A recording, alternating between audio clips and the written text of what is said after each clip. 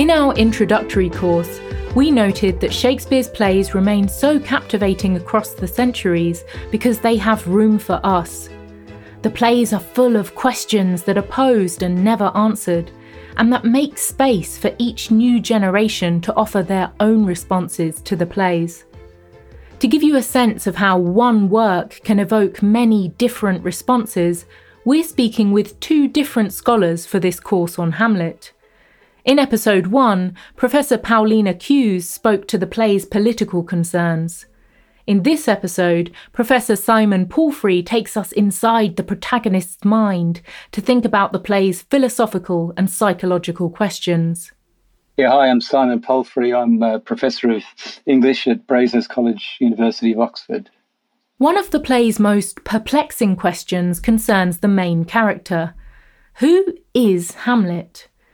In this play, Shakespeare gives us someone who reveals more about himself than anyone else. He speaks the most lines of any Shakespearean character. And yet, Hamlet is also one of the most unfathomable characters we'll encounter in the plays.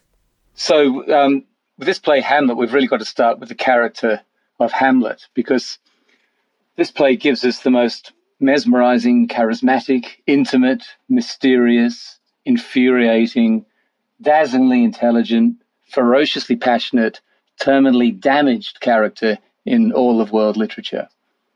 Never had such a bursting, mercurial, restlessly inventive person been encountered on stage or elsewhere, and never had the sleepless and torturing experience of grief and loss and rage been entered at such length or depth. The heart of this character's appeal is that Hamlet seems to live, or perhaps to relive, to test from the ground up what it means, or what it might mean, to be a human. How does Shakespeare create such a complex and mesmerising figure? His strategy is simple but powerful. In the character of Hamlet, Shakespeare combines opposites. And that experience with Hamlet is all the time one of contradictions and paradox, and living the contradictions, living the paradox, living the questions that produces. In Hamlet, we find someone who has reason, but is the fool of passion.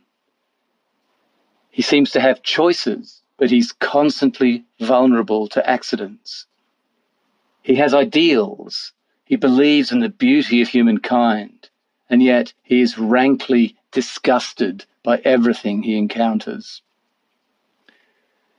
He's loving and faithful and generous and forgiving and forbearing. He seems to be a kind of democrat of the heart, and yet he's also a violent misogynist and an aristocratic snob.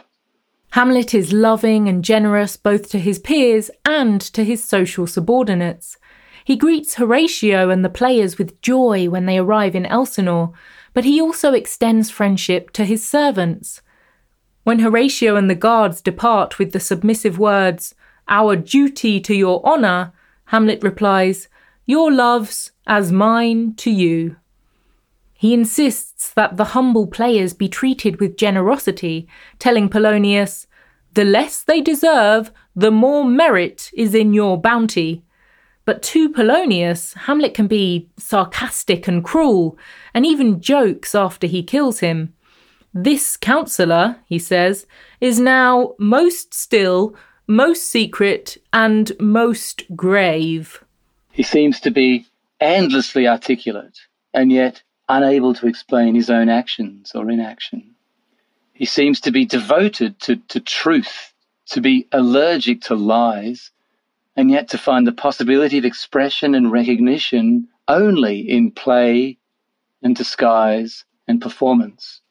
Hamlet has more words than anyone else in the play, and yet he often uses those words to explain that he cannot explain himself. Speaking about his task of revenge, he says, "I do not know why yet I live to say this thing's to do, since I have cause and will and strength and means to do it." He's disgusted by the thought of people merely pretending to feel certain emotions by putting on a show of sighs or tears. Actions that a man might play, as he says. but he himself puts on a show in order to find out the truth about his father's death, saying, "I'll have these players play something like the murder of my father before mine uncle." Performance, in other words, both repels and attracts him. And so in all these ways, Hamlet lives the impasse, the contradictions of being human. The character of Hamlet in all sorts of ways is fierce and often eccentric. He contains multitudes. He's the fullest character that had ever been written up to this point, the fullest character, and yet he's full of absences and mysteries and unspoken things. He's full of these gaps, these questions which we have to enter, questions which only we can offer answers to. Questions define the very language of Hamlet's play. Characters are constantly interrogating each other and themselves in terms that seem simple at first, but that speak to deeper problems. The play is famously a play of questions, beginning with the very first line of the play, "Who's there?" It's a simple question. There's a man there standing in the dark, and then he senses some other body, and he doesn't know who it is. He says, "Who is it?" And so it's an immediate, simple, logistical, physical, factual question. And yet it's a question which opens up these most basic questions of existential questions, that is, epistemological questions of knowledge and ontological questions of being. Who are you? The play's apparently simple questions constantly probe beneath the surface to ask who people really are and whether it is possible to ever really know who they are. The play's first line, "Who's there?" is spoken by one guard to another during the night watch. But the question resonates in other moments in the play, moments when it's not so easy to answer.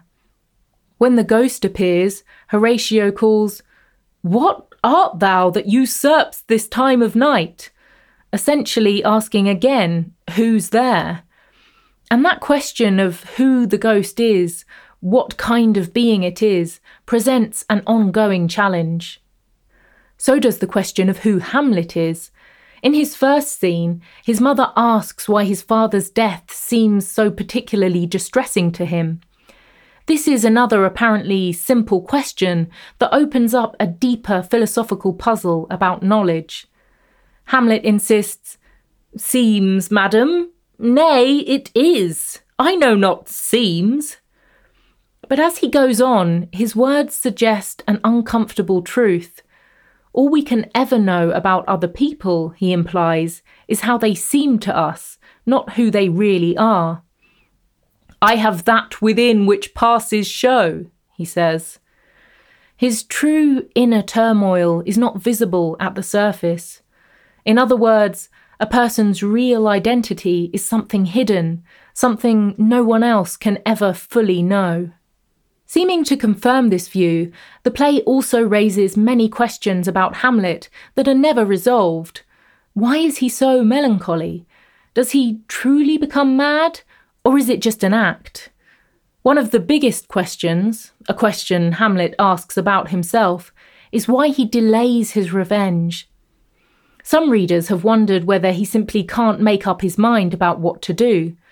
But Simon Palfrey finds that explanation doesn't really account for the complexity of the character and the play. It turns Hamlet into a kind of a ditherer, a figure who just kind of perambulates around the issue, who avoids confrontation, who would rather sit there kind of mooning.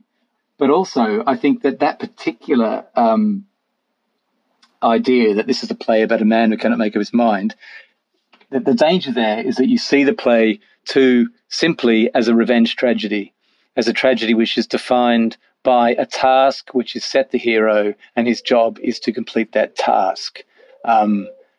And Hamlet is more of an anti-revenge tragedy than a revenge tragedy.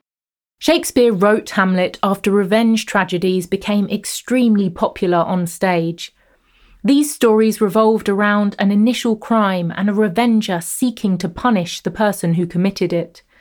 In many of them, such as Shakespeare's own Titus Andronicus, the focus is on the revenger's drive for justice and the bloody violence that accompanies it. But in Hamlet, that conventional story becomes the vehicle for a larger philosophical investigation, which questions what revenge can actually accomplish. On the one hand, there are straightforward crimes that need answering, that need justice or vengeance. On the other hand, the ghost confirms to Hamlet the fact of questions, the fact of enormity, the fact that there are things happening which cannot be understood, that cannot be countenanced, the fact that there is darkness, the fact that there is this kind of terrifying, incredible challenge to understand things and all that sort of stuff. The call to revenge, I think, is almost like a kind of a cipher for something more profound. If it were remotely possible that the act of sticking a dagger in Claudius's heart would solve the problem, Hamlet would have done it straight away. But it wouldn't. The question of Hamlet's delay is intertwined with deep mysteries about the afterlife, about death, about existence. His soliloquies, the speeches he utters in solitude, might seem like they just put off his important task, but they're also where he confronts those deep mysteries, especially in the speech that begins with the play's most famous question, to be or not to be. The most famous line in all literature probably is precisely that, to be or not to be, that is the question, which in its very kind of blandness, its simplicity and its enormity opens up the question of being, what is and what is not. And at every point in the play, that question is being mobilized and explored. There are many questions on Hamlet's mind. Should he obey the ghost's demand and kill Claudius? Should he relieve his grief by killing himself? But just as the play goes beyond a simple story of revenge, this line goes beyond a simple decision about what to do. It does speak to the question of suicide or not, of consenting to live or not, of causing the death of another or not. It is all about, but all of those questions are kind of secondary to the more basic question about being or not being. And I think the play is living on that, it's existing on that line between the two. So, for example, the ghost is a perfect sort of vector of that dilemma, because the ghost is both being and non-being. It's not living, and yet it's not dead.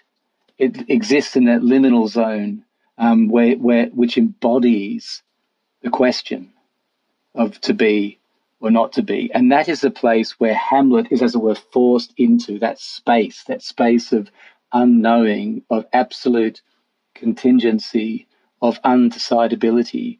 And so the simplicity of to be or not to be kind of encapsulates and holds within it these vast and profound questions. And all of the questions, big and small, that the play generates, they all, in a way, kind of return to and can hatch out of that statement of to be or not to be.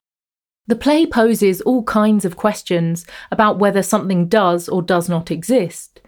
Ophelia and Hamlet's love, Gertrude's knowledge of her husband's murder, Claudius's repentance, Ophelia's suicide, the ghost's truthfulness, Hamlet's madness.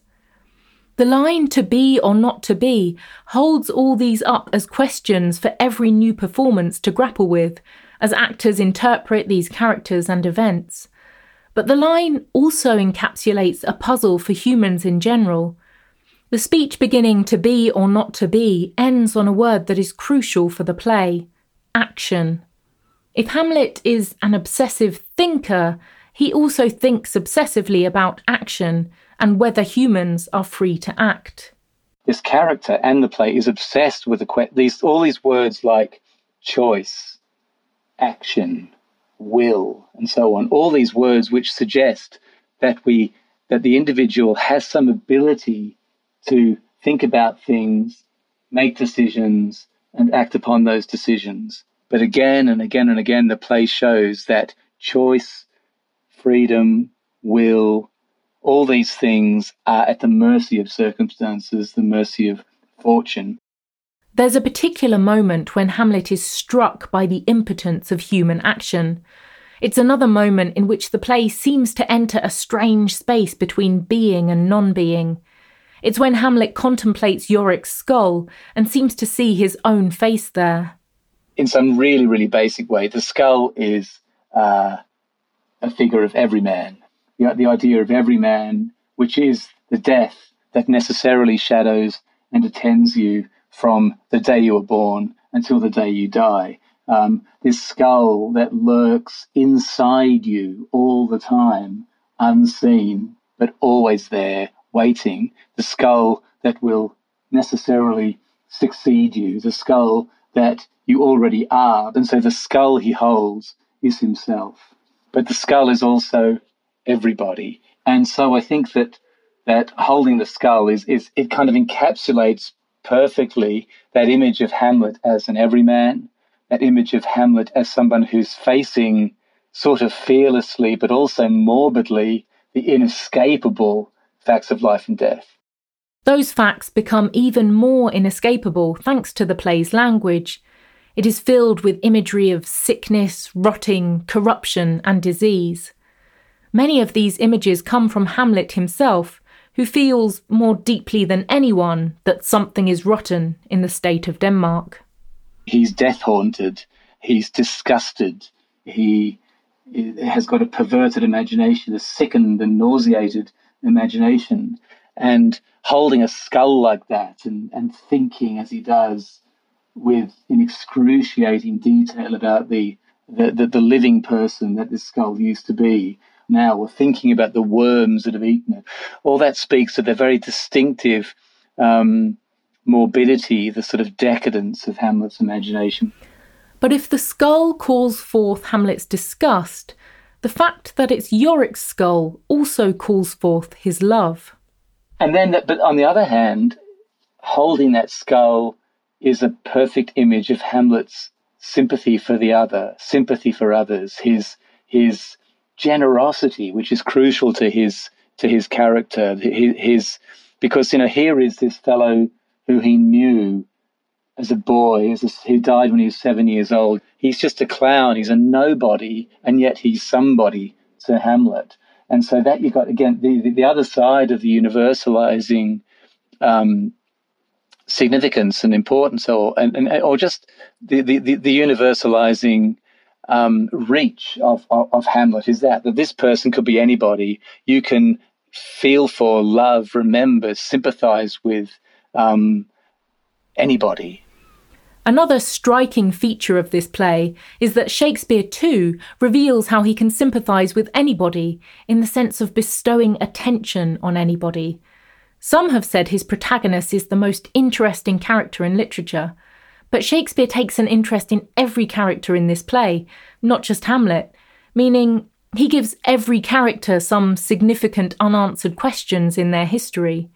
These questions mean that Ophelia, Horatio, Claudius, and Gertrude also invite our interpretation and attention. Consider Gertrude's story. Was she involved in the murder of her husband? Did she have knowledge of it? Did she have implicit knowledge of it? Did she give her tacit consent to it or not? Has she committed a crime? If she hasn't committed a crime, these sorts of questions. We also see Hamlet's struggles mirrored in other characters. Hamlet's feigned madness becomes Ophelia's real madness. Hamlet loses a father, Laertes loses a father. Act 4 is almost an abbreviated version of Hamlet's story, replayed through other characters. Ophelia comes in mad, and then Laertes comes in mad in his own way. And both of them in different ways, suffering from Hamlet and suffering with Hamlet. There's something happening there. The speed, the pace, the intensity, the trouble, and in a way the kind of the unfairness of the play there in not giving quite enough space and time to the grief, the madness, the fractured minds of Laertes and Ophelia, right? Who are experiencing the most profound things that anybody can ever experience, whether it's loss of love or loss of a father or loss of mind. These stories play out while Hamlet is absent from Denmark. The scenes that dramatise his return encapsulate Shakespeare's strategy of combining opposites to create this character. On the one hand, Hamlet seems newly in touch with a transcendent kind of spiritual insight. He invokes God's providence and assures Horatio that there's a divinity that shapes our ends. On the other hand, he is still just as tormented by the inescapable facts of material death and decay. Now, what we get when Hamlet returns is a mixture. There's no question that when he comes back, he does have certain statements like the readiness is all, there's providence in the fall of a sparrow, if it will be, blah, blah, blah, all this sort of stuff.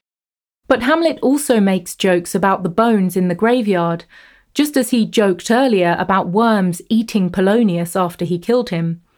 When Claudius asks where Polonius is, Hamlet replies, "At supper, not where he eats, but where he is eaten. We fat all creatures else to fat us. We fat ourselves for maggots. Your fat king and your lean beggar is but variable service, 2 dishes but to 1 table." He talked about the beggar and the king sharing this worm, these kind of grotesque and taunting jokes he makes about that. That's precisely the same imagination that's at work when he's imagining Alexander's skull, you know, how Alexander is now kind of the mortar in a toilet, this sort of stuff. This kind of degrading, disgusted, fatalistic imagination. And so, even in the last act of the play, Hamlet's character still raises questions. Is Hamlet guided more by his idealism or his disgust? After death, does he expect to find God or nothing? As much as we might understand Hamlet's a kind of stoicism or taking the long view or a kind of a Christian sense of whatever will be, we might also see it as a form of nihilistic fatalism. There's also the question of whether or not the play's events change and mature Hamlet. And so I think my conclusion is that there is certainly an access to a form of calm wisdom which can at certain points be spoken with memorable, pithy, aphoristic, self-collected kind of rhythm, a sort of genuine wisdom. But you have to extract that from a much more turbulent and erratic kind of stream of consciousness. And I think this is absolutely characteristic of Hamlet throughout the play, is that there's never been a character who speaks with so many different registers, and that never changes. That simply doesn't change. You have a kind of imperfect maturation.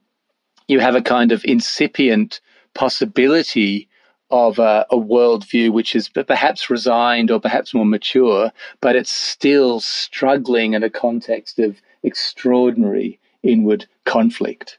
It's that sense of extraordinary conflict that has kept this character in this play alive around the world for more than 400 years. And so, Hamlet provides a good sense of how to think about all of Shakespeare's plays. What large questions does the play open up? And how does Shakespeare keep them open? The play suggests many answers, but rarely settles on one, which is why each generation can keep asking those questions again and again. He leaves gaps everywhere. He leaves things unexplained, which allows us to enter. There's a mixture in Shakespeare of gaps and lacunae and unexplained things where we can, our imagination or our sympathies can enter into these gaps and supply what he doesn't supply. And this applies to readers and to actors, to audiences. So there's this spaces in which we can we can enter and, as it were, clarify things or fill things out. In the next episode, we'll examine some of the gaps and ambiguities in Hamlet's soliloquies. We'll see how Shakespeare uses the simplest of tools, a syllable, a line break, a pause, to transform words on the page into a living, thinking mind.